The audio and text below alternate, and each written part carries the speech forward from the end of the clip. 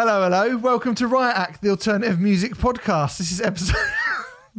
This is episode 115. What's funny about saying hello in a Cockney Mockney accent? You look like a police officer, like an old school one with a truncheon and a hat. Yeah, what's going on here then? Looks like there's some albums you'll be reviewing.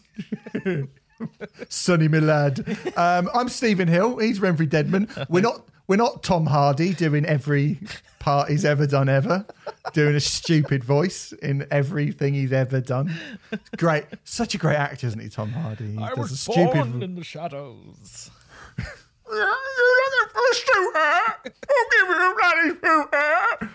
Terrible. This has taken a turn that I didn't expect. I know. We don't normally do sort of wacky beginnings to shows, but it's a special week because we've got 4 albums to review like we normally do. On this week's show, we're going to be reviewing the latest albums from Matt Berninger, Crippled Black Phoenix, Open Mike Eagle, and Hell Ripper. Hell Ripper! That's how I feel like it should be said. Well, they're Scottish, so probably not. Hell Ripper! Can you do the new album from Hell Ripper? Actually, there's no news and there's not many albums, so I'm stalling for time, basically. That does remind me, actually, our awful Scottish accents. We didn't big up my Simon Neil interview last week, which we probably should have done. We did the week before, though. Did we? Not doing it every week, Renfrey. Not going to mention it every week. But yeah, go on. Did at all. I did an interview. I did an interview with Simon Neil from Biffy Clyro, and it was great. He said, "It was," and he said, "Wonderful." Pal jam, pal jam. Pal jam. I loved it.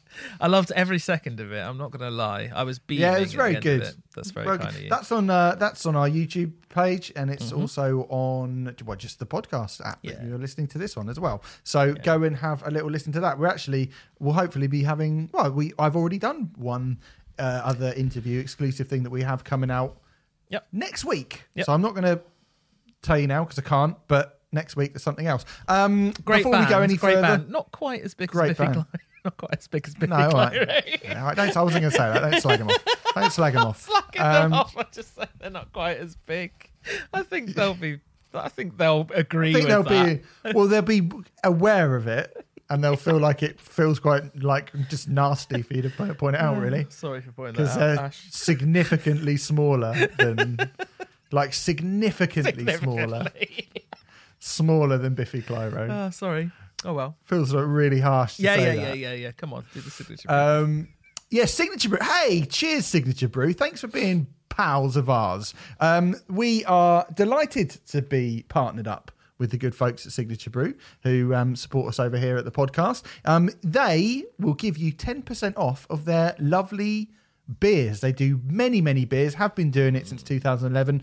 I need to say brewing. We're the one, we'll be doing the reviewing. You keep brewing. Brewing music-related beers since 2011 over in East London. As I said before, they've worked with the likes of Jamie Lenman, Sports Team, Idols, Mastodon, Enter Shikari to create beverages over the years, and they're very, very nice. They also have a venue with Black Peaks. I'm actually really looking forward to seeing Black Peaks. I hope I can go. Yeah, so am I. I need to hit them up.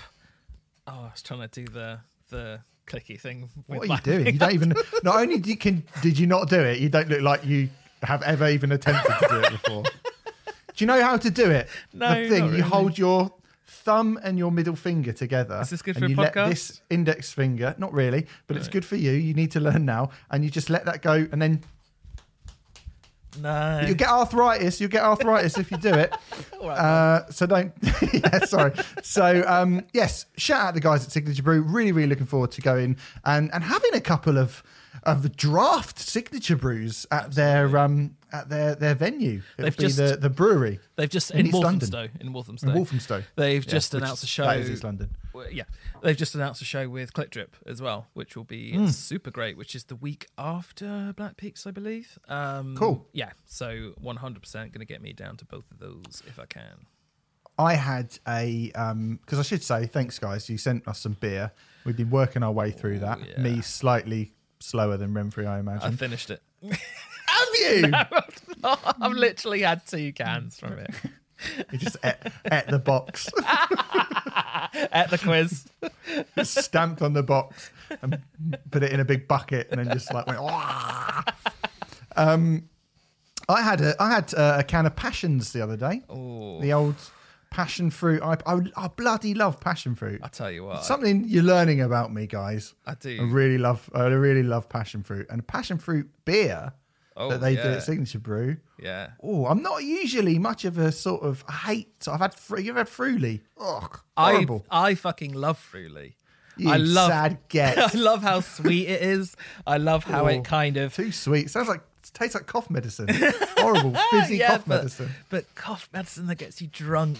Oh, it's great. It's the best. That's cough medicine if you drink enough of it, by the way. We shouldn't get wang on about a different beer company, though. Really. Well, we're slagging it off, saying it's shit. I'm saying it's shit. You're the one who's undermining our partnership, Renfrew. Yeah, I'd rather open a can of passion. Well, I bloody definitely would. It is well nice. It is So well there you go. nice. Yeah, I opened. It was well. I'll tell you this for nothing. I opened Okay. a can of passion in the bedroom the other day. Oh yeah. Oh, that's a shame. Anyway, I hope that doesn't put you off. Come on, mate. Signature Brew can be enjoyed in every room in the house, I think is what Renfrew is trying to say. Anyway, go over to signaturebrew.co.uk. You can get 10% off all of their... Just stop doing this. You can get 10% off all of their beers when you use the code Riot Act in the checkout. Small capitals. I'm not going to say that anymore. Has to end. So anyway, thanks very much. Really appreciate that. All one word as well. Right. All one word. Riot Act, signaturebrew.co.uk. Try the passions. Well, it's really good. Really nice. Try the passion.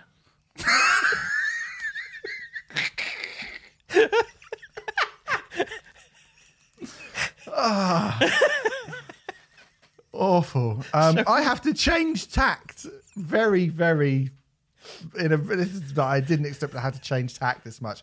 Because I have to talk about our album, classic album that we did the other day, which means the attitude that we've just taken, this sort of kind of overly childlike silliness, has to stop. Over on our Patreon page, patreon.com/Riot Act, if you give us any money at all, we would be very thankful for that. And you can suggest albums for us to do on our Rioteers review. We had one going up this week on Exotic Animal Petting Zoo. That went up a couple of days ago. If you sign up for the £4.50 a month tier, which I noticed it is now. Is it? Yeah, probably because it's £5 fees. Okay. We only get £4.50 of it. Okay. Ugh, God. You get 2 classic albums every month, and we just recorded one yesterday, which will be going up on Monday, on Nick Cave's Skeleton Tree. It's totally unlike any of the other classic album podcasts that we've done thus far, I think, and with good reason. Yeah, I think partly because it's the most recent we've done. It's only 4 years old, that record. I think mainly it's a record which is the circumstances around it are so important to how the listener takes it in, and are impossible to separate. Even if maybe they should be separated, but the circumstances behind the record are just. I mean, it was exhausting. It was exhausting doing it. I don't know about you, but after we finished it, I didn't get much else done for the rest of the day. I think I just sort of went to bed with a can of passion, and just sort of listened to the albums that we were reviewing today in bed because I was just so exhausted because it's such a cataclysmic event that shaped that record. It is, and I think we kind of, like I said in the special, and I don't want to spoil it at all, but you really you have to listen. It's one of the times where I think you have to go and listen to that record. We struggled to sum it up, I think. Yeah, maybe not struggle. I mean, well, yeah, we did. I'm not sure anyone can accurately surmise that record. No, There's been it's some brilliant... really, really difficult. I ended up reading... I mean, I read a lot of stuff out yesterday because really when you've got an orator as brilliant as Nick Cave, you want to leave as much of the language to him as possible. But there's been a lot of amazing attempts to try and sum it up and been some great reviews that I read from. But yeah, none of them have quite got it. It's difficult. It's a really tricky record to sum up. I mean, not only was it the start of something new for Nick Cave himself, but it was him doing something that isn't really comparable to an album that's come out before on his 16th record. Yeah. Mad. Yeah. It became a thing where you were like, you know, it is incredibly rare to get 16 albums in. I was trying to think about this, like, I mean, I genuinely think this might be the peak and pinnacle of Nick Cave's recording career. I went back and listened to some of the old stuff, which I really liked yesterday after this. And I was like, it's really great, but I'm not sure it holds the same power that Skeleton Tree and Ghost Team particularly do hold. I'm not actually sure that it does. I mean, it's still fucking brilliant, but it's just so different. It's very different, certainly. Oh man, that's a tricky one.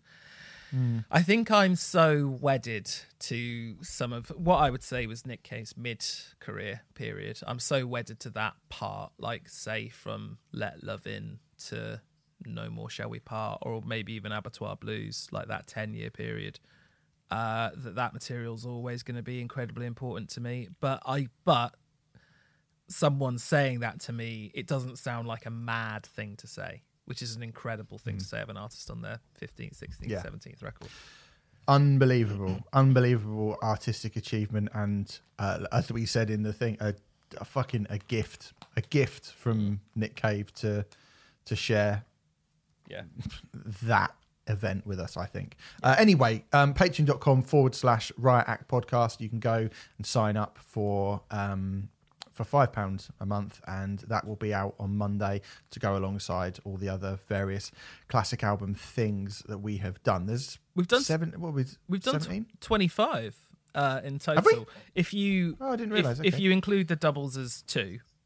Oh, okay. We've covered 25 different records when we released the Nick Cave one, which I noticed, and I might do a nice little picture to celebrate. I look forward to that.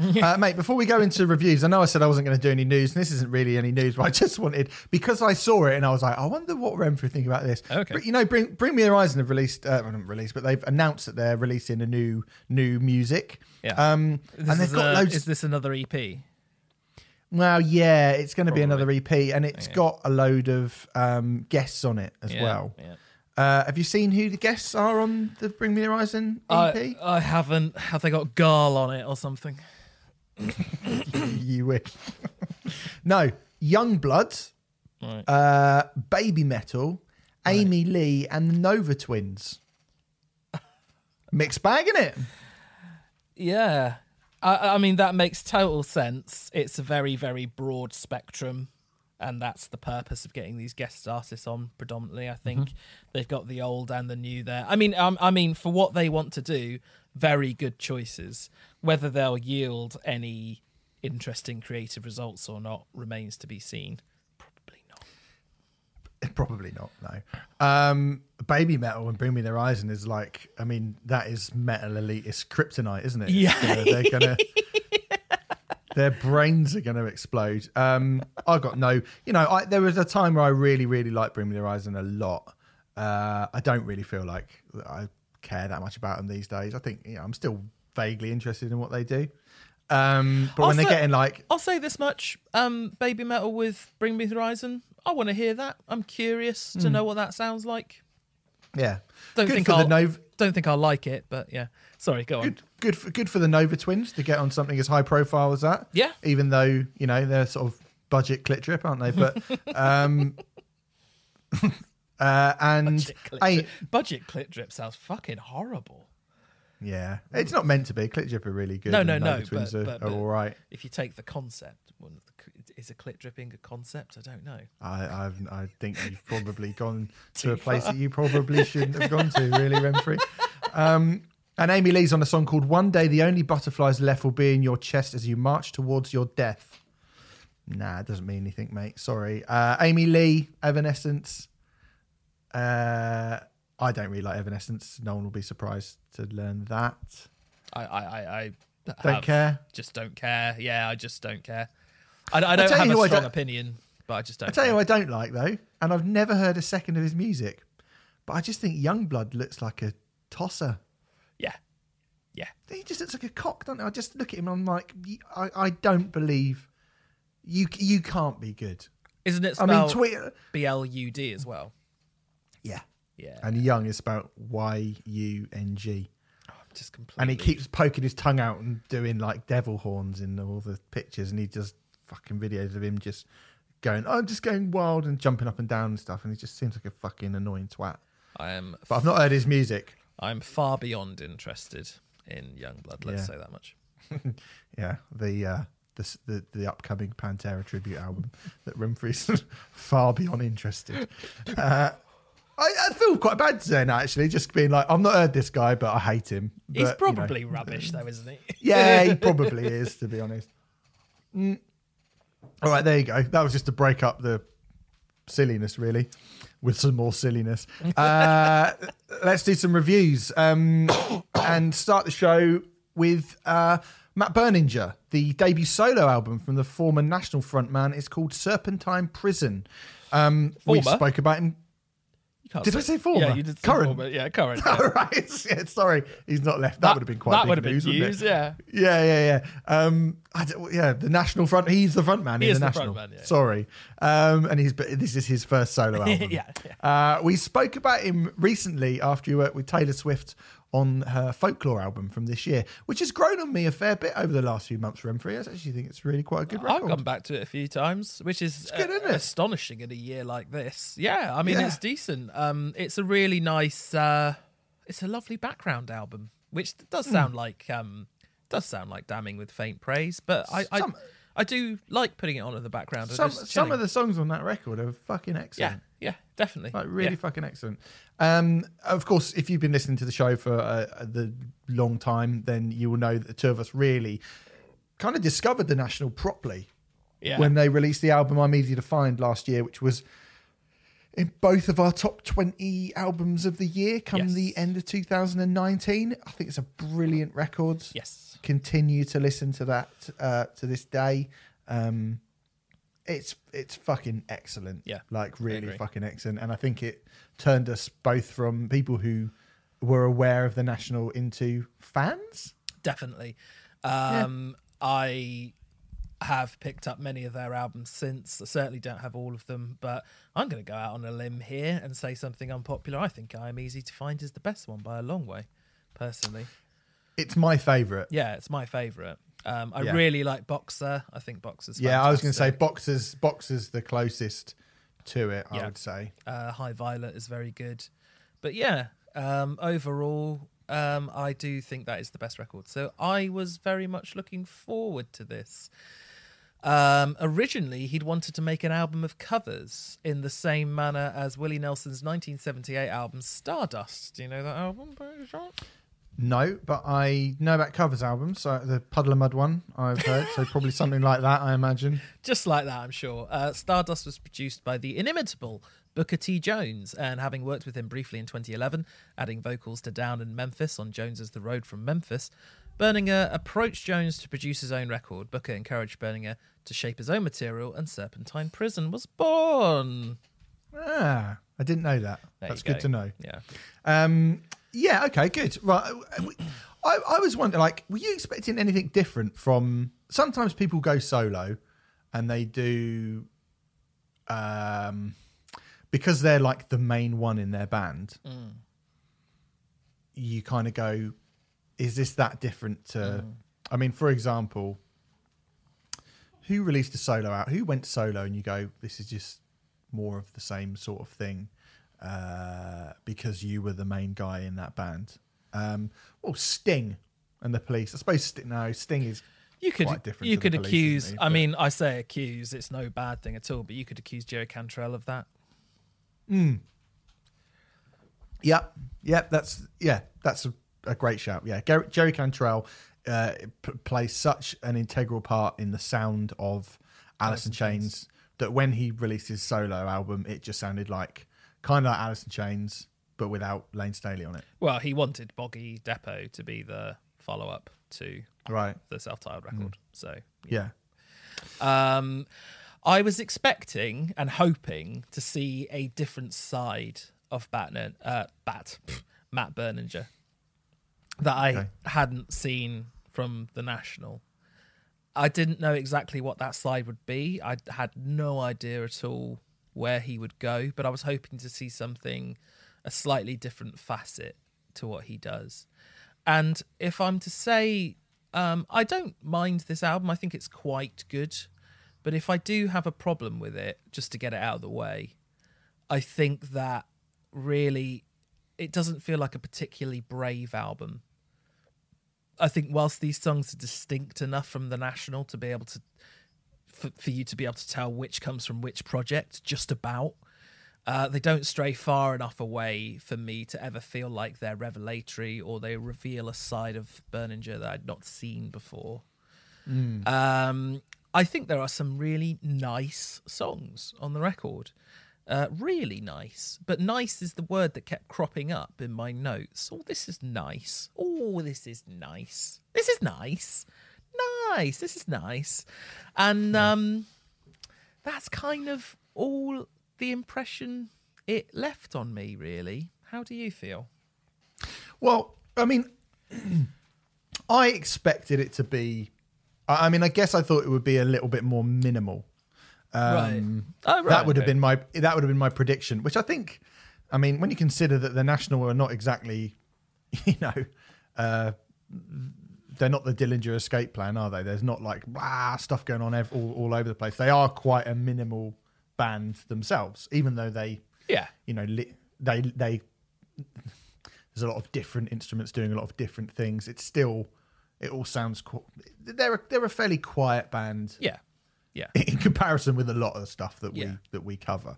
So I thought, I wondered, and there are moments on this where, I mean, we did the Bill Callahan album a couple of weeks ago, which is fucking excellent. And it's excellent because it's so quiet, it's barely even audible. Yeah. It's brilliantly personal. It's lo-fi. It's as lo-fi as anything. And I thought to myself, like, I wonder if we'll get a super, super duper lo-fi, very, very stripped back to the beyond the bare bones, like nothing left at all.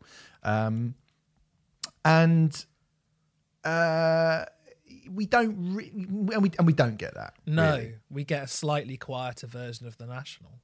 Well, I think what we get, I mean, listening back to the National, having heard this record and having been listening to the National for the last year or so, and I think the National sound they sound current to me. They sound like they're coming out today. And when you mentioned, which I didn't know, that Matt Berninger was inspired by a Willie Nelson cover album. Yeah. And then I listened to this, that suddenly gives me a lot more perspective and a lot more context to suddenly go, I see. Because I do think this record sounds like... I don't really like the word retro, but it sounds like... I think it sounds like an attempt to sound classic. A lot of my notes mention Bob Dylan. Yeah. Like a lot. There's a lot of Dylan-esque moments, I think, on this record. I think a lot of that's to do with Booker T. Jones's production. Like he is a producer that revered artists go to. Otis Redding, Willie Nelson, Sheryl Crow, Elton John, to name just a few. Well, I think there's a bit in what's the song where I was like that I think is really, really good. All for Nothing, which starts with, it sounds like a kind of classic Elton John piano, but it almost turns into like a musical theatre ballad by the end. And it's a really, like you say, a really nice sounding song. But then the lyrics are standing in the quicksand with a smiling face. I don't mean to bother. Yeah. It's actually like there's something sort of slightly sinister behind it. And, the first song on it reminded me of Odelay era Beck doing a sort of ballad. Yeah. There's one particular song from Odelay, and it escapes me at the moment. But you know, that for the T-shirt song, and then Distant Access again is quite an acoustic song, and then One More Second that starts really quietly like a kind of Bill Callahan song, but it's when that Dylan-esque organ comes in, it kind of timestamps it as this is kind of country influenced rock from the late 60s. Yeah. And I think a lot of this sounds like folksy country rock and roll from that particular time period. And I've got no problem with that. That's, you know, I like a lot of that shit. And I think I like the album more, the more instrumentation. Like, funnily enough, I thought it was going to be quite a minimal album, when it brings in more instrumentation, that's when I tend to respond to it better, personally. I think I agree. I really like the fiddle that comes in on Loved So Little. I think it really lifts the track. And that starts with that organ as well, doesn't it? That kind of pipe organ, Hammond organ. And there's like harmonica in it as well. But that's the thing. Like, great. I think that's the thing that I'm disappointed with this record. And you know, I don't want to give the idea that it's a bad record, because I don't think it is at all. But I think it's at its best when he sounds most like The National.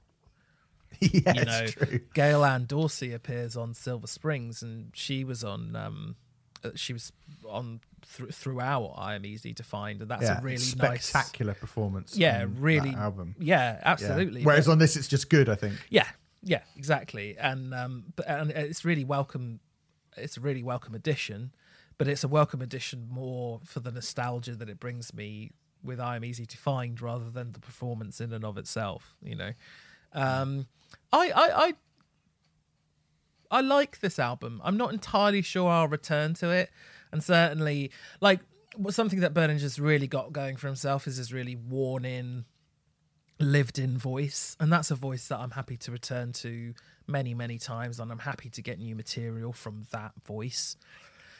But if I want to listen to that voice, I'm far more likely to reach for a National album than I am to reach for this. In fact, this is probably the least likely record with Matt Berninger on it that I'd reach for, I think. Which, considering, you know, it's still quite good. I mean, that's, you know, nothing to be sniffed at. But yeah, it's a music like this is a person. Like, I've said this a few times about albums that we've sort of said are quite good.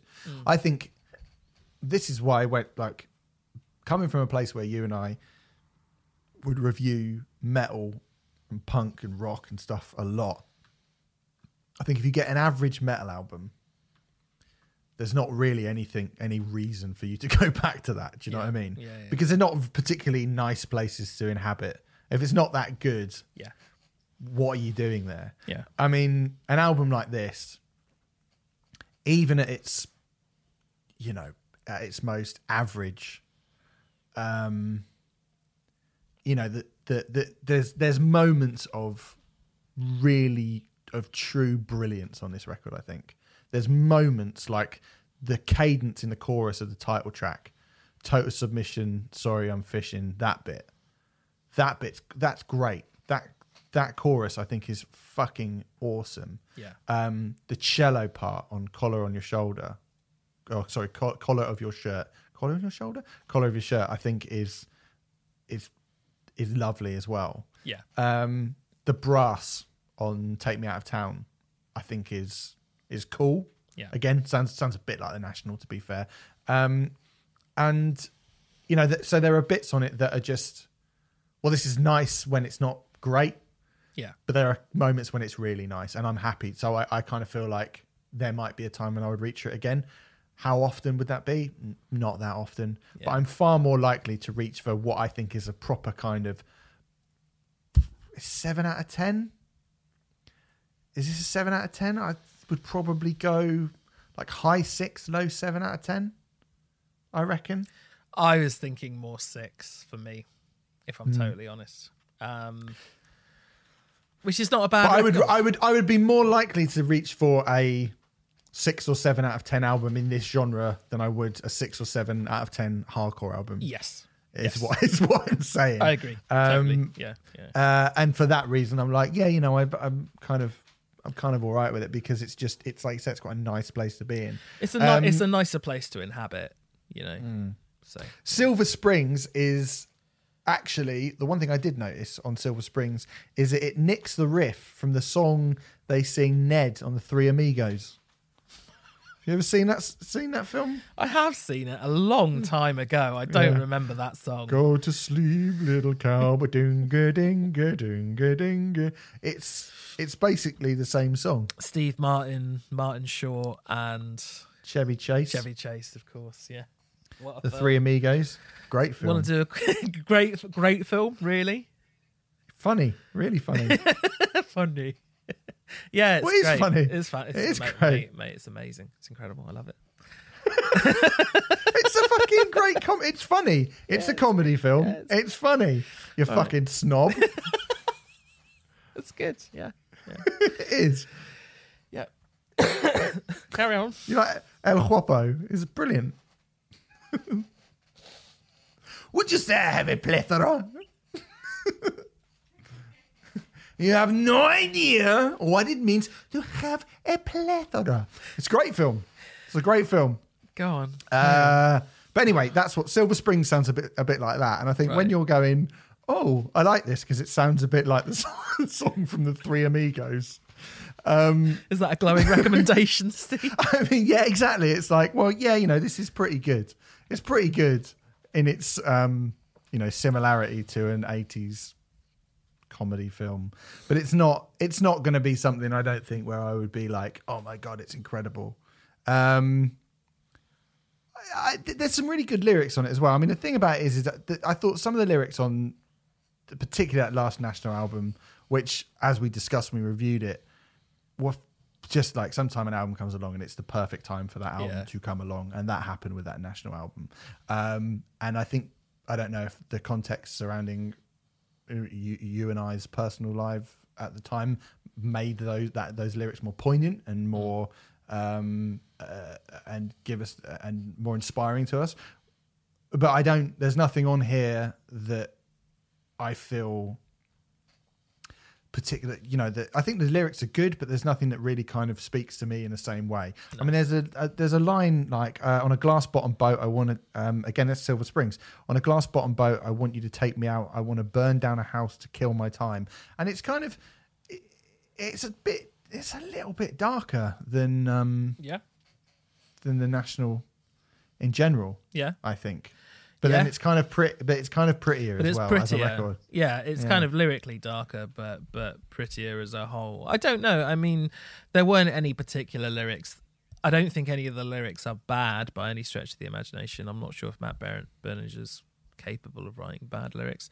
Sure he is. Well, possibly. I just like you say, no couplets particularly stood out to me in that way. Yeah, I mean, again, it's not bad. This is not bad. It's just not.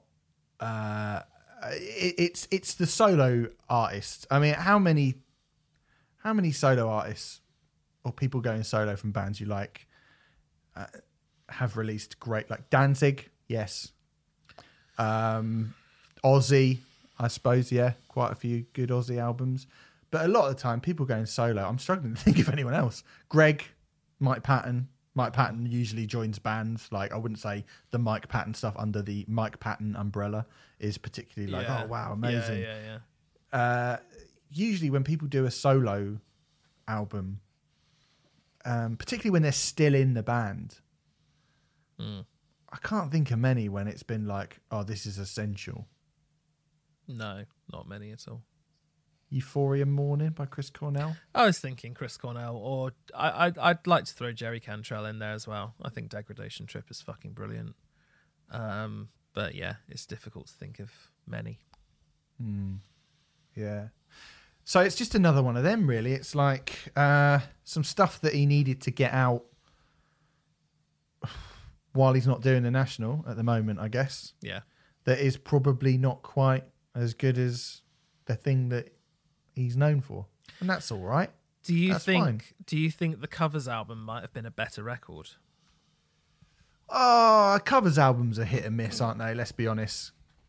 covers albums are, and they're mostly missed. To be fair, I say they're hit and miss. They are, the majority of covers albums are misses. I mean, I've not heard the Willie Nelson one that we're talking about. There's Garage Inc. That's it. Basically, Rediscovered. What's that? Puddle of Mud. Oh, is that what it's called? I forgot what it's called. Rediscovered. Rubbish. Yeah, awful. Yeah. Like the Danzig sings Elvis. The other Danzig one is rubbish. The Inter Armour one that we did this year is not great either, is it? There's not really many good covers albums, to be fair. You know what? Despite everything that you've just said, and I do agree with all of it, I would have liked to hear the Matt Berninger covers album produced by Booker T. Jones. Yeah. So yeah, don't know. You can't. I know it doesn't exist. I know. Sorry, mate. I'm furious. Well, there you go. Anyway, if you're a fan of The National, I'd give it a listen for sure. Oh yeah. Give it a listen. Matt Berninger, Serpentine Prison is out right bloody now. Okay, this album came out last week, and we were going to do it, but what with time and stuff, we didn't. I'm not sure I got sent it, in fact. So that's why. I did. Uh-huh. You did. Okay, well done. So I couldn't have done it last week, but had I have heard it, I would have made sure that we did do it. So there you go. Yes. There's the spoiler for this album straight away. Crippled Black Phoenix. The album is called Ellengast, the 8th studio album. I believe it's the 8th studio album, or they've done lots of different things. It's really difficult to tell with Crippled Black Phoenix because they release albums and they release mini albums and EPs and all sorts of things. I read somewhere that they consider this a mini album, which is crazy because it's 54 minutes and 25 seconds. But there you go. It's the longest thing we're doing this week, I think, isn't it? It is, yeah. And they consider this a mini album. But I actually wouldn't be surprised by that because they've released a fair few double albums and stuff like that. So, yeah. What did you know about Crippled Black Phoenix before this? I knew the name, and I knew that it was Justin Greaves, formerly of Iron Monkey and Electric Wizard. Yeah. I know they've been around and I knew they've been around for a long time. So I think at this point, bringing up bands that he was in probably 20 years ago seems a bit silly. But then at the same time, because I like Electric Wizard a lot, and I bloody love Iron Monkey, or I loved them then when he was in the band. I do not endorse the current Iron Monkey, sorry. That was about it, and I knew they had something to do with Dominic from Mogwai was in them, or played with them for a little bit, right? Oh, I think that is right, actually. I completely forgot about that, but yeah, I think you're right. They're kind of a post-rock band, aren't they? I guess. Yeah, see, here's the thing, right? Straight away on this album. This is probably, I think it's probably the first, it's not the first time I've heard one of their songs, because they've been around for a long time. I'm sure I've heard them before, yeah. But it's certainly the first time I've sat down and actively listened to one of their records properly. Same. Right? And I thought, oh, they're like a sort of retro rock band. Oh, they're a post-rock band. Oh, they're a sort of black metal band. Oh, or they are like a sort of black and hardcore band. I wasn't really sure what they were. And having listened to this record, I'm still not really sure what they were, what they are. Yeah. Because this is, it's so many things. Yeah. And on paper, I think it's so many things that maybe shouldn't work together. Yes. And yet, this is comfortably the bleakest, darkest album we're doing this week, but it's also probably the most beautiful and the most uplifting as well. I completely agree. So work that one out. Yeah, I absolutely love this record. Spoiler alert, I think it's fucking fantastic. Yeah. Ellengast, which in oldie English with some Scandinavian connection translates as strong spirit, and another reference as mischievous demon. Hello. That's me in the bedroom with a can of passion. Fucking don't ever say this again. It's very interesting what you said about shouldn't work on paper. It's a small story from the studio here. On the day tracking started for Ellengast, Crippled Black Phoenix, completed by vocalist and lyricist Belinda Cordick, guitarist Andy Taylor and multi-instrumentalist Helen Stanley, suddenly, unexpectedly found themselves without a male lead vocalist and keyboardist. Whereas events of a similar thread would spell doom for most bands, Greaves took it as an opportunity to tap into his deep network of musician friends. Before he knew it, several prominent guest vocalists were secured, ready and able to lend their considerable talents to Ellengast.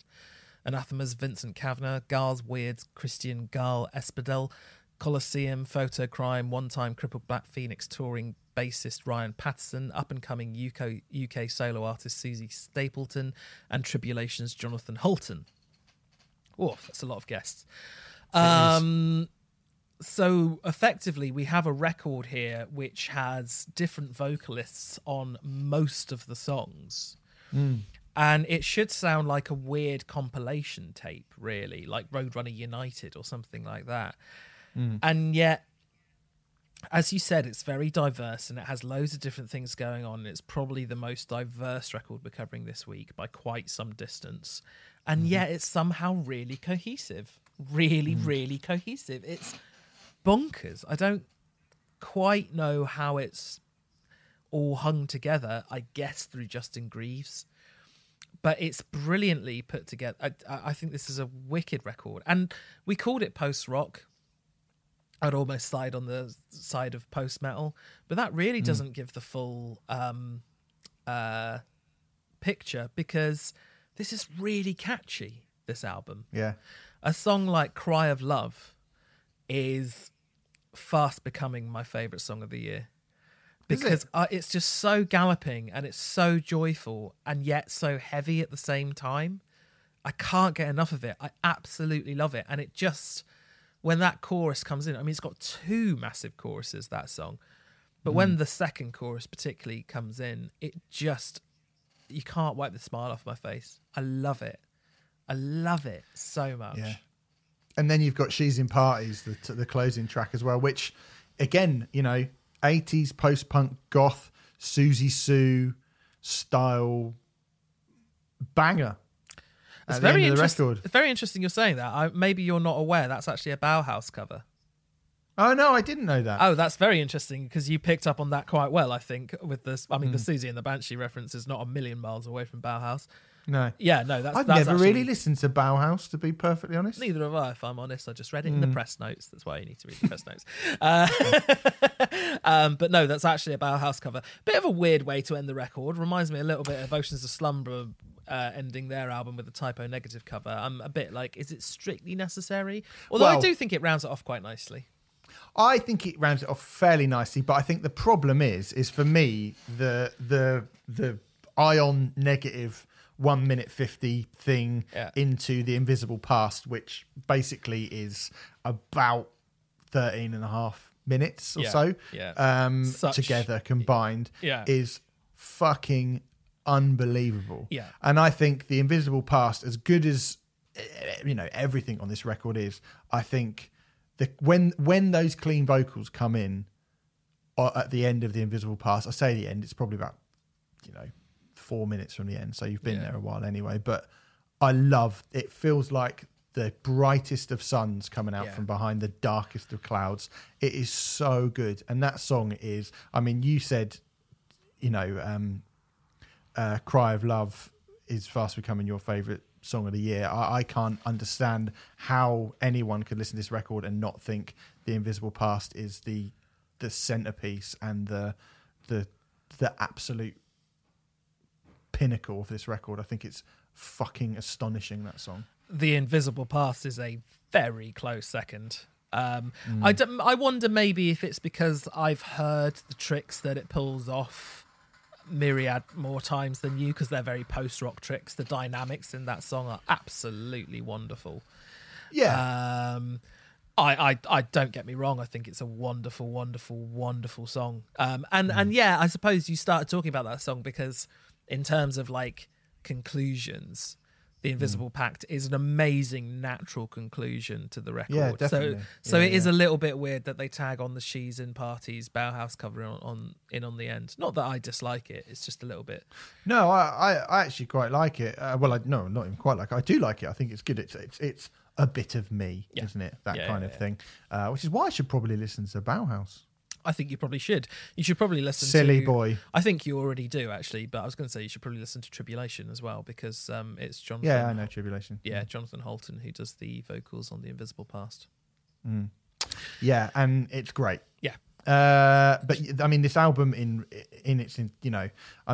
you've got basically 3 8-minute plus or slightly just below 8-minute songs that in the first 3 tracks, which get you into here, and that take you to so many places, so many wonderful places. Yeah. I think it's really interesting that Vincent from Anathema is on those songs. I mean, I suppose ex-Anathema now, isn't he? But he does the lead vocals on House of Fools with Belinda backing him, and on Lost, Belinda does the lead vocals with Vincent backing her. And I think Lost in particular, I'd say both of those songs, but Lost in particular does sound like a kind of mid-career or maybe even early career Anathema song. You know, it's got that kind of drive and doominess, but it's also really fucking catchy. And Anathema were really good at that for a small period of time, like around Eternity and stuff like that, you know. Lost is a great song. Fucking great song. I love it. In the Night, I mean, we've got to talk about In the Night, haven't we? Because that features Garl narrating at the beginning of the song, and it's really compelling. We've spoken about he scares the fucking shit out of me, that dude. Fucking petrifying. He's the guy on Meta Evolution, isn't he? Yeah. Have you ever? There's a documentary that you can on YouTube. And you know, obviously he's the Satan guy from Metal Evolution, and that's sort of what he's probably going to be known as forever. But I mean, I saw Godseed live a few years ago, and he was fucking terrifying. But there's a documentary made that's been put up on YouTube, and he's just like they go to his like cabin in Norway in the middle of fucking nowhere, and he's like, I'll make you some dinner, and he goes out and kills something for them to eat. Oh my god, I'd be terrified. It's just like, I'm like, fucking hell, this guy's, he's like, you know, he lives a very, very simple, secluded existence, and he could have murdered those people. Didn't Metal Hammer invite like a dozen fans to drink wine with him or something like that? Or he really recently, I don't remember that. I think just prior to COVID, he did a like album launch party thing where like fans turned up and they drank wine with Garl. That was how it was built. Drink wine with Garl. I was like, that sounds good. It sounds like the sort of Metal Hammer feature that I would have got pitched to ask to do like 7 years ago, to be honest. Like, go to Alton Towers with Dragon Force. Can you bonsai tree pruning with Corplicani. Bring it back. That's proper journalism. We took Cradle of Filth to see what sort of bread they would bake down at the Artiserie Bakehouse. Or artisan, I should say. Yeah. I don't know what artiserie is. Just invented that word. Anyway, yes, Garl and his fucking terrifying vocal stylings, which really just changed it is cohesive, but how much does that change the entire feel of this record? Yeah, it just makes it feel massively. Makes it feel evil all of a sudden. It does, yeah. You know, and it's not really. I was quite surprised because being, you know, like, Crippled Black Phoenix, I'm sure they're heavy with a name like that. Yeah. And the first couple of songs they were heavy, but like you said, they were kind of that bright heavy. Yes. And because they were so catchy, I was like, it's heavy, and it's doomy, but it's sort of melodically, upliftingly doomy. Yeah. And then he comes in and it's like, oh, okay, not anymore.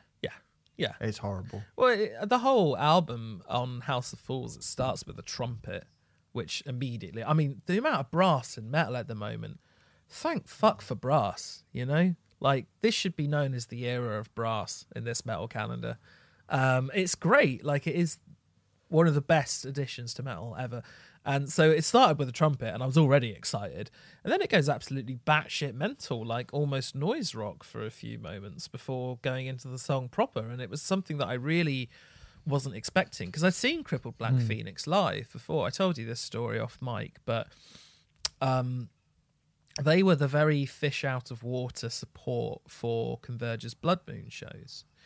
And actually, on reflection, I do see why it should have in theory worked, but they were also being supported by The Body and Full of Hell, who had both kind of, I mean, the sound for all of the supports was awful, but, you know, The Body and Full of Hell had just warmed people up to a ridiculous, like, fever, you know. And Crippled Black Phoenix came on, and a lot of people were just talking over them, and like I think Justin Greaves kept making kind of passive aggressive comments towards the audience about, you know, maybe if they shut up and listen to some music, they'll learn something, and Dunderheads and blah blah blah, and it really put me off this band for ages. And as I said, I received this promo, but I didn't really want to listen to it because it left quite a bad taste in my mouth, if I'm honest, because I was like, you're the support band. You can't really tell people to shush, you know. But this has eradicated all of that, because this is excellent. I don't care if they murdered children. I want to listen to that. I do care if they murder children, but I want to listen to more of this. Do you think they'll put that in the poster? Doubt it. Hey, we'll find out. I guess we'll find out. I'm with you. I mean, I didn't have any negative stuff towards them. I wouldn't be that happy if they went around killing children, I've got to be honest, but that's just my own personal moral code that Renfrey doesn't subscribe to. That's fine. But it's really, really good, this record. It's really, really good. And I still don't... I love not being able to comfortably pigeonhole something. We said it, you know, we were saying about the start about Skeleton Tree and how difficult it was to surmise that record. This is obviously very, very different, but similarly, very difficult to know exactly where this would sit. Yes. And who this would be for. I mean, I think people who just like good, challenging, exciting, heavy music. Yeah. That's enough, isn't it? Yeah. Which should be all of you. Yeah, there you go. Ellen Gust by Crippled Black Phoenix. It's been out for a little while, but it's still only out now. Only a week, yeah. All right, let's do the next record. Again, we're flying by the seat of our pants genre-wise and going all over the gaff, because we're going to be talking about the new album from Open Mike Eagle, Anime, Trauma and Divorce. Now, I believe this would be considered the Chicago-based rapper and comedian's fifth solo album.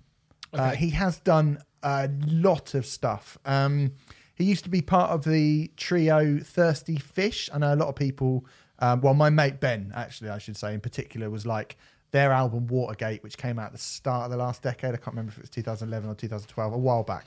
But he was like, that album's fucking brilliant. And it was good. He played it to me. I thought it was pretty good. But Open Mike Eagle seems like a very busy boy. He's got his own podcast. He's doing all manner of musical and comedic endeavours. He appeared on the cult Cartoon Network show Adventure Time. Do you know Adventure Time, Renfrey? I do, yeah. I watched an episode once of Adventure Time, and it felt like ADHD in my head. There was a lot of pretty colours, and things moved on very quickly. It was too much for me to handle, I have to say. I quite liked it, but it was so skitterish and so all over the place. So I was just like, it was a bit much. It's I think that is a children's TV show made by adults who want something to watch themselves. Yeah. So anyway, he's been on that. So he's obviously been a very busy boy, and it's obviously affected his personal life, because what we have here is a fairly stark, fairly sarcastic at points, quite blunt, but obviously very honest account of the divorce that he went through in the lead up to this record. Now, you and I, Renfrey, again, to bring up Skeleton Tree, we have spoke about some pretty harrowing stuff from the music that we've covered since we've been doing this podcast. Death, illness, grief, loss, abuse have all kind of cropped up in various albums, and in various albums, you know, that we've been personally affected by some of the stuff that we've spoken about before, and we've thrown that stuff into it, and it's been at times quite heavy conversations. I've been divorced before, and for me, obviously this record is a far less emotionally trying and testing record than something like Stage 4 or Skeleton Tree, and I think that's fine, because trust me, in comparison with the stuff that those albums deal with, divorce is actually quite easy to get over. I mean, it depends on the divorce, I would say. But yes, have we dealt with an album that deals with divorce before? I'm not sure if we have. Certainly not as bluntly as this, and certainly where that is that is undoubtedly the thematic through line. I don't know if you'd get a metal record that would deal with something like that. Which is why I think that this album is really interesting. I think it's really interesting, and I think he deals with it in the sort of in the way that I think you would maybe expect a lot of men to deal with it. He can be really pissed off and really bitter at some points, and he can be quite sarcastic, and there seems to be this thing where he's wrestling with the idea of it being a bad thing and it being quite upsetting, which I'm sure it is. Obviously, he's got kids, which we'll talk about in a bit, and that the whole thing is this ridiculous. It was ridiculous in the first place, and I quite like that because, we've spoken before about obviously this has massively changed over the years, but the bravado of hip hop. Mm-hmm. Doesn't always allow, or you stereotypically wouldn't allow for somebody to express the range of emotions that I think Open Mike Eagle expresses on this record. Yeah.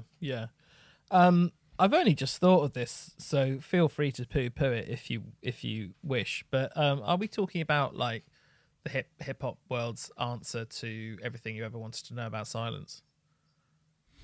Well, it's certainly not as it's not as scabrous as that. That's a young person breakup record. Yeah. Whereas this feels like this feels like a middle-aged man. I mean, I don't actually know how old. Old he is. I think he's 39. Oh, yeah, he's 39. He's 39. So what I think you get a more rounded and mature reaction to splitting up with someone. This is a breakup record for someone who is not. I mean, Daryl Palumbo said I was very immature and very overly emotional. I think the emotions and that singular emotion in Everything You've Ever Wanted to Know About Silence seem to just be fuck you. I'm upset, whereas there's a lot more going on than just fuck you, I'm upset. Yep, agreed. But there are whilst obviously a lot of it deals with breakup and is kind of even named in the title, there were other things that happened to Open Mike Eagle which it chronicles, including he had a Comedy Central show which got cancelled. Yeah. An anticipated musical collaboration crumbled, and then there was his divorce as well. And this all happened in the space of a year. So those things as well that crop into it. A lot of references to geek culture. So Peter Dinklage is in there, Professor X, White Magneto. One of the songs is called Death Parade, which is an anime. Kim Deal, Black Mirror. Is Open Michael Eagle hip hop's answer to Weezer? Yeah, maybe. I mean, I think that's certainly, that feels closer to me because there's a wider range of emotions. There's a really, like, to talk about it musically for a moment, which I think we probably should do. It's much more. I mean, you said to me like, "Oh, this feels more like R&B than sort of straight hip hop." When it started, the first song, "Death Parade," I think sounds like something R. Kelly might have done. Yeah, something legal. He means musical.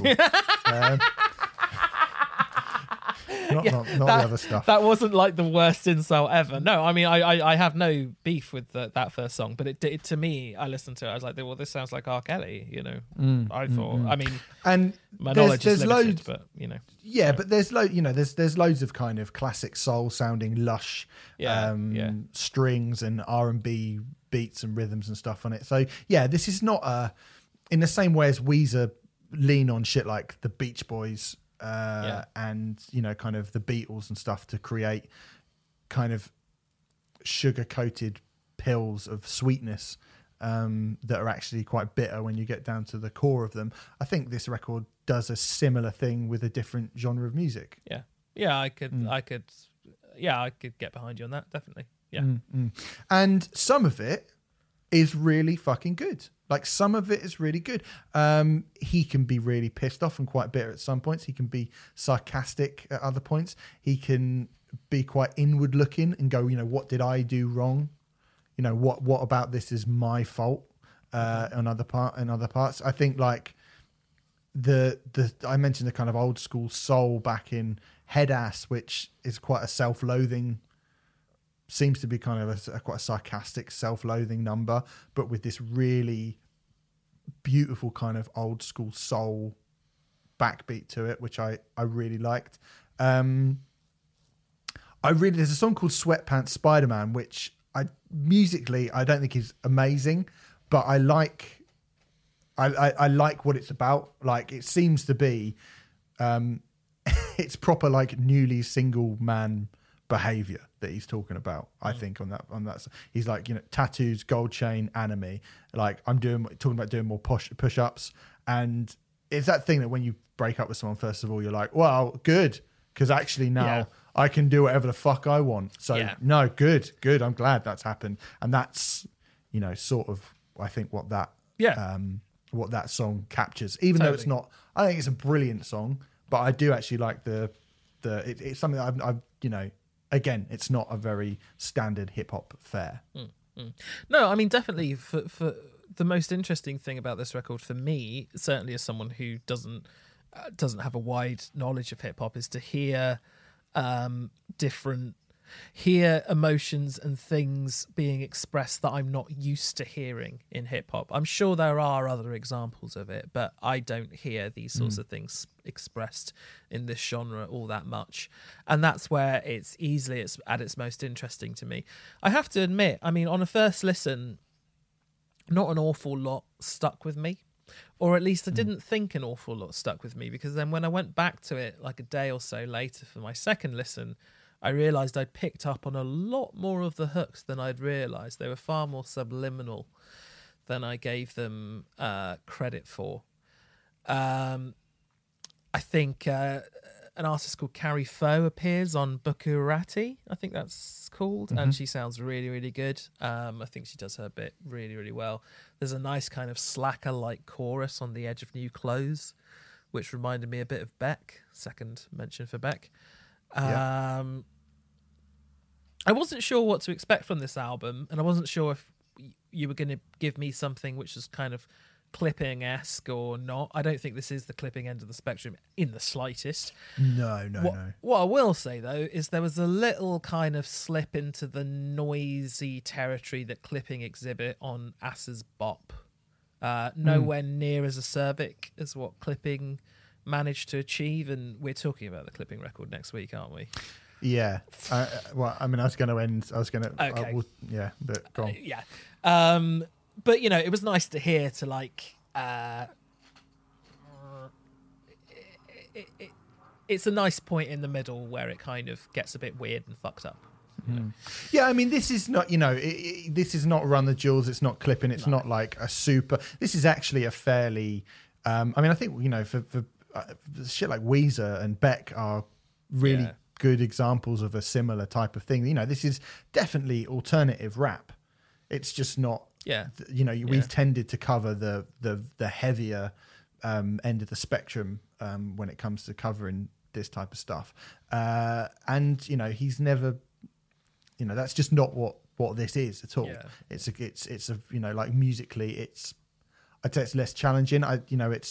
This is a pretty catchy album. You know, I did feel that, you know, Black Mirror episode ruined my marriage, like that bit. Like it's in my head straight away. And weirdly, like as catchy as that is, you know, there's a great stand-up bass line in that song, which is catchy as fuck. Yeah. That line is really catchy. My shit went to hell because of Netflix is like a great line. Again, it's funny. But it comes in between. I mean, when he really lets his guard down a little bit, there's a song in it called Everything Ends Last Year, which is really great. And it's really musically very minimalist. And when he says like that sort of hook on it, it's October and I'm tired. And you can really feel like he sounds beaten and he sounds drained on that line. And it's fucking great. And then the Black Mirror song comes in, and it kind of almost like makes me go, oh, no, I'm not. Yeah. And then What the Fuck is Self-Care is the next song, which is, again, I think is a really interesting song. You know, what's one of the lines that I wrote down? It's like journaling, finding pain you were hurdling, crying so hard you are gurgling. Like he kind of is doing that, fighting male bravado. And I think it's really revealing. I think that's when this album's at its best, when he's kind of admitting that he's fighting against the sort of bravado and the, you know, like, I don't have to be upset, but I am. Like, I think that's when this album's at its strongest, is when he really does just kind of fess up and admit that that's really how he's feeling. Those are the sort of highlights lyrically for me on the record. And then the last track is a song that was recorded live about him and his family going snorkeling. And he wrote it the day before and then performed it live at, you know, wherever it was performed. And he gets his kids up on stage to perform it with him. And it's really good. Like, they're really good, aren't they? Like, it's a really kind of, it's a sweet way to end the record, I think. They throw themselves into it. Yeah. Really, really good might be a little OTT. Yeah, okay. But they throw I think it's good that they get up there. Yeah, they thought, yeah. It's a sweet way to end the record. I wouldn't be giving them a recording contract straight away. No. Okay. Yeah. It is a sweet way to end the record. Absolutely. Yeah. I mean, I think this is cool. I mean, the thing is, right, basically, as you mentioned, next week the new Clipping album's out. Yeah. Bad timing. So, and it's completely different from this. And it is the only we've talked about Backwash and how great Backwash was this year. We talked about Run the Jewels and how great the Run the Jewels album was as well. And I think this is a good record from a type of hip hop which I enjoy, but I mean, it's not the best hip hop album, spoiler alert, that we're going to be reviewing in this fortnight. No. Put it that way. By a fair distance as well. Yeah. But I do like it. I mean, I do like this. I think there are moments in this that are really good. Yeah. And if you're a fan of the more kind of lackadaisical alt sounding hip hop, then I think, you know, that kind of classic that comes from that classic kind of, I was going to say posse street hip hop sound, that kind of, it doesn't sound like Jurassic 5, but that kind of attitude of like, it's all a bit of a joke until it's not. I think you might get quite a bit of enjoyment out of this. I think it's pretty good. Like, I can see myself coming back to certain songs on this record, and I'm certainly interested in him as a person. And I think that's part of the, the challenge, I think, with solo artists. We talked about Matt Berringer before. I'm not sure Matt Berringer. I'm not really sure that anything is particularly revealed about Matt Berringer on that record. Yeah. Whereas this you go, well, there is something that, there's definitely a lot. I feel like I learned a lot about Open Mike Eagle as a person from listening to this record. Yeah, I definitely agree with that. I think that's a very fair thing to say. And I mean, that in a way, they kind of both remind me of each other, because neither of them am I super bothered about, but I think both of them are quite nice, especially when they're on, and I enjoy them being on in the background. But I'm not entirely sure I'll return to either, really, especially in a year where there's so much amazing stuff. But yeah, no, I wasn't sure what to expect from this. I got something completely different to anything I could have imagined, and it was far more interesting than I could have imagined it would have been. So that's a very good thing from me. Whether I'll return to it or not, I don't know, but I like it. It's a distinct voice, Yeah, it's good. There you go. Anime Trauma and Divorce by Open Mike Eagle is out today. If you're listening to this podcast today, it came out. Let's end the show with another album that actually came out last week. It is the second album from the Scottish blackened thrash band Hellripper. We've already discussed them with our impression earlier on the show, which is so we don't have to fucking hell. What was that?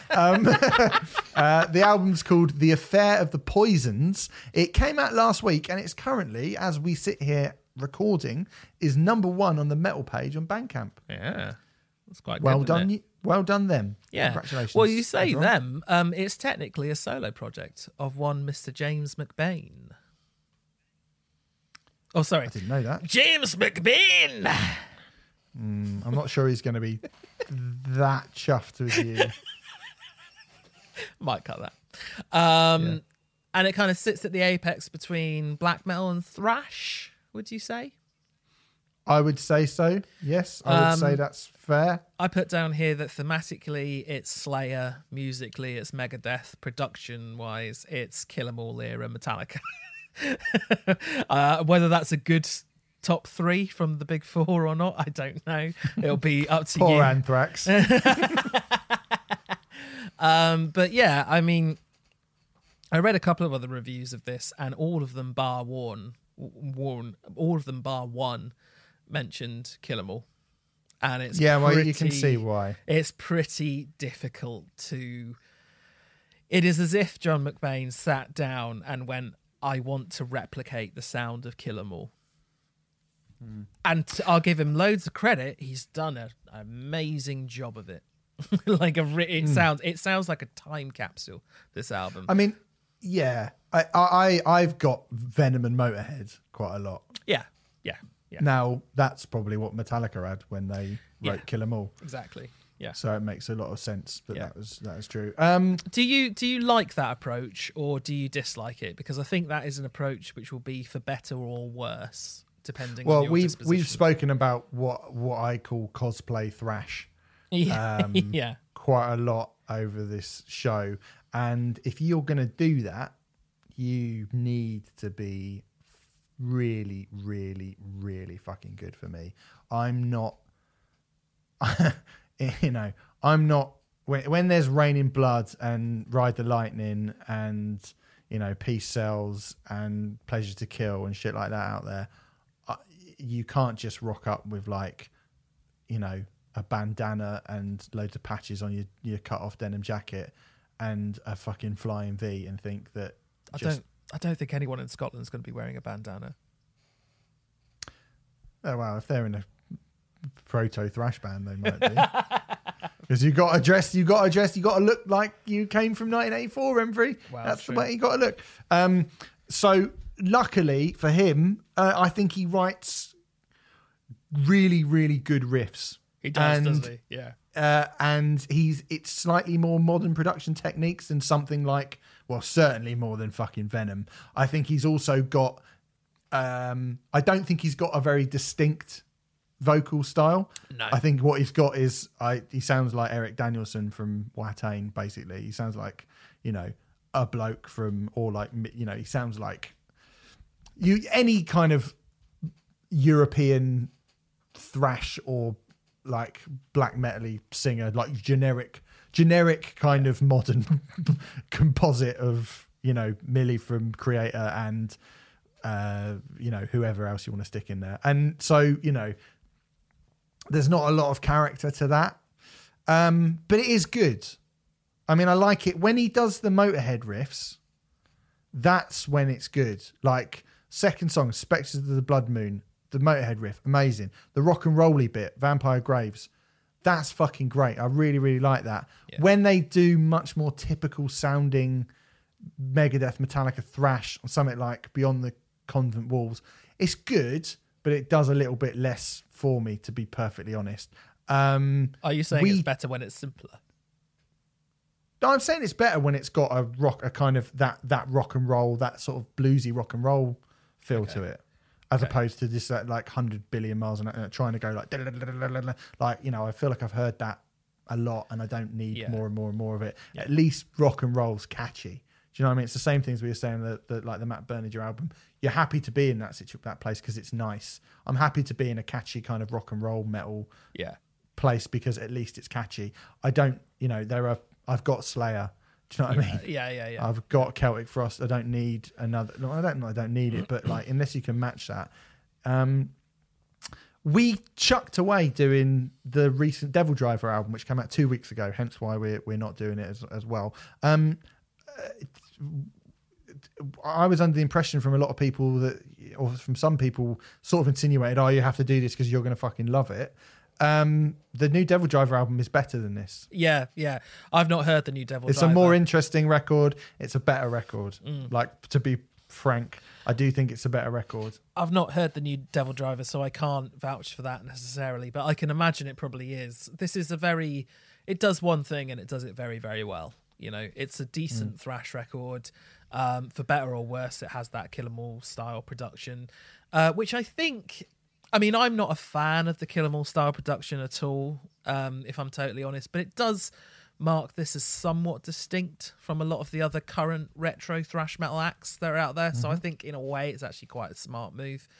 It's got a song on it called Blood Orgy of the She-Devils, for fuck's sake. I mean, it gives you an idea. Gives you an idea of just how seriously Hellripper take themselves. It's 30 minutes and 39 seconds, which is a pretty perfect length for this kind of thing.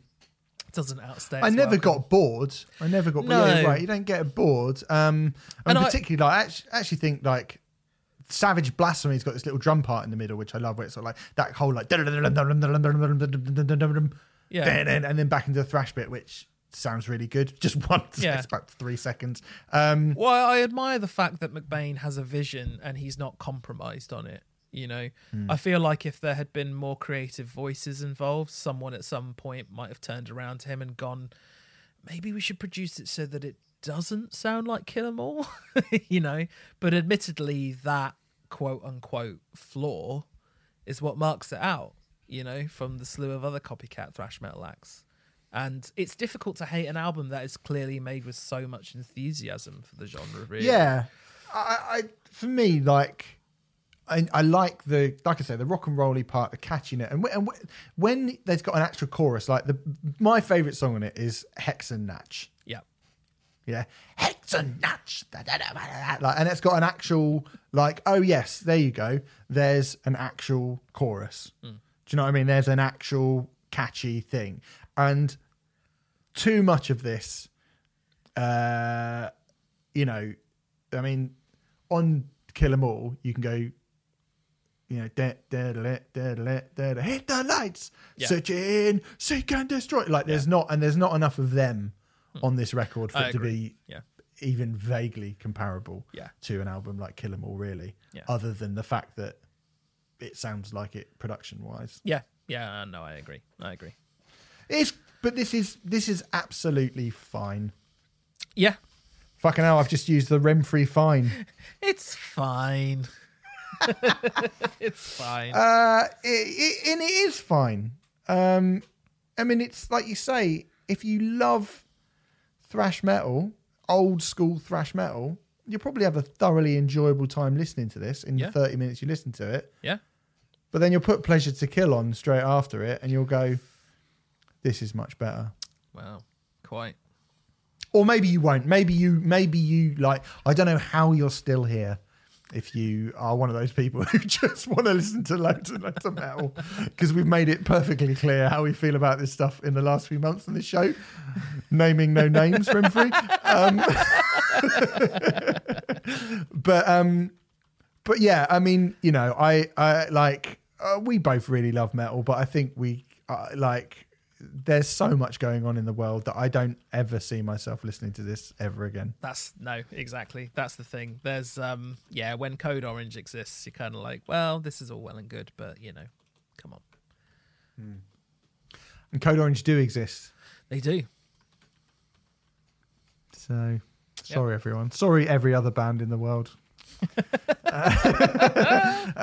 Anyway, that's The Affair of the Poisons by Hell Ripper. It's out now. Look at you. What are you beavering away like Jessica Lange in Jessica Thingy in Murder, She Wrote. I'm sorry, I'm starting my edit notes. I'm just getting on with it, really. There's going to be a few. Yeah.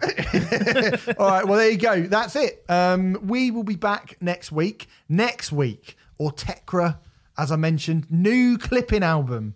And fingers crossed, we would like to get Bruce Springsteen. Yeah, we would like to. A bit of a pipe dream, but we might get Bruce Springsteen. We'll have Paul Bearer as well, and hopefully the New Zealander EP.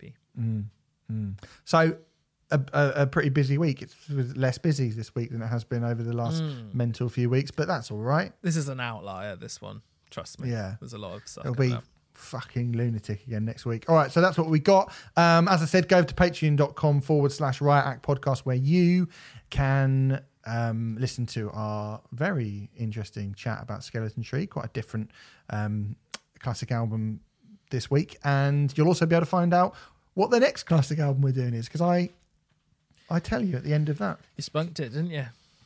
I did. Yeah. Go to signaturebrew.co.uk, put Riot Act, one word, in the checkout for 10% off of your lovely, fruity, passion fruity beer. Thanks very much to them. They are very nice. I might have one tonight. I'm going to get a Nando's. Tonight. Oh, not sponsored by them. No, but I just thought I'll tell you that I'm going to get a Nando's tonight. Nice. And I might crack open the other passion. Passion. Move to the left. Passion. Anyway. Fuck off. See you later.